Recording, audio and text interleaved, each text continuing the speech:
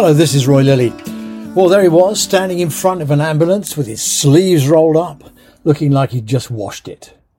Charmer, delivering Labour's new health policy. If his ideas for the NHS are as good as they get for every other part of Whitehall, education, defence, prison, social care, digital, everything, they're not ready. Top of Labour's to-do list, mental health. Recruit and train the equivalent of the population of Oban to become mental health workers. 8,500. Train to do what? Where? How? How much? By when? Dunno.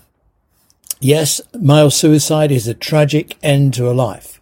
A disaster for families, a catastrophe for so many. Reducing the numbers? Well, try secure work, safe places to live, education, hope and achievement. Put the joy back into living. Something the NHS, however many the targets, cannot prescribe. The cost of lives is so patently linked to the cost of trying to live a life. A speech padded out with how wonderful the NHS is, filled in by how tough it all is, stuffed full of how fabulous the staff, with all the actual content of a Japanese futon. Up some, waiting is bad, prevention is good. Charmer doesn't have the money for a Blairite renewal of the NHS.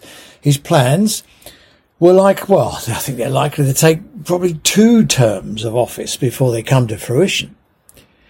7,000 odd new Labour doctors a year will double the number of doctors in training. That means doubling the training resource in universities, lecturers, staff, accommodation and the like, doubling the number of hospital placements and doubling the number of supervisors. The mechanics are pretty much the same for nurses, and applications for their training places are down nearly 30%. I'd guess university vice-chancellors will want at least a couple of years to get organised and staffed up. And how trusts will cope with double the number of trainees, dunno. Expect no blue lights over the horizon anytime soon.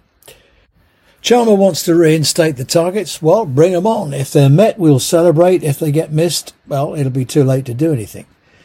Shifting care out of hospital into GP waiting rooms. That's his next wheeze.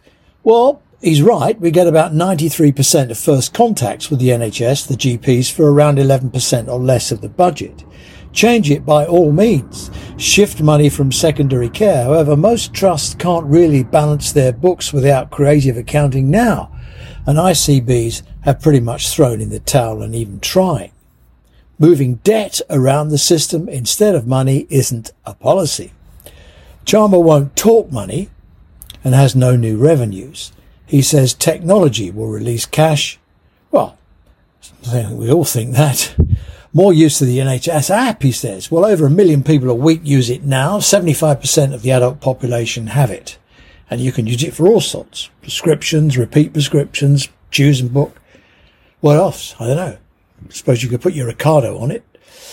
Decision support, it'll take the generation of huge AI data sets, and that means huge investment.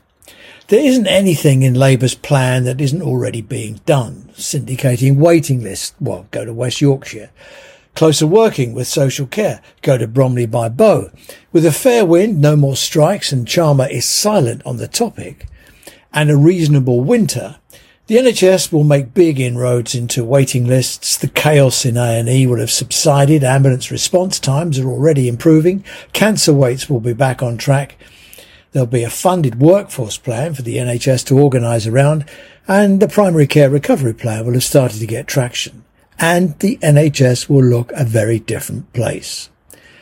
There's nothing wrong with the structures of the NHS. In fact, they've survived Brexit, COVID, flu, the strikes. It tells us there's nothing wrong. If Labour had the experience and confidence, they'd realise their policy should be, we recognise the NHS needs a period of recuperation and renewal. We'll fully fund NHSE's workforce plan and renew industrial relations arrangements. We'll set to work on a cross-Whitehall initiative to improve the social determinants of health. We'll get social care functioning as well as it should by creating a career structure for care workers and guarantee a fair pay agreement for them. We'll give the NHS a year to get back on track, take stock and decide what's next. By then, the economy should be recovering and we'll pledge a future funding deal to secure the future. Chalmer needs a reality check. He needs better health policy advice and to overcome his chrometophobia. Oh, there's a word to look up. Thanks for listening. I hope we'll speak again soon. Bye-bye now.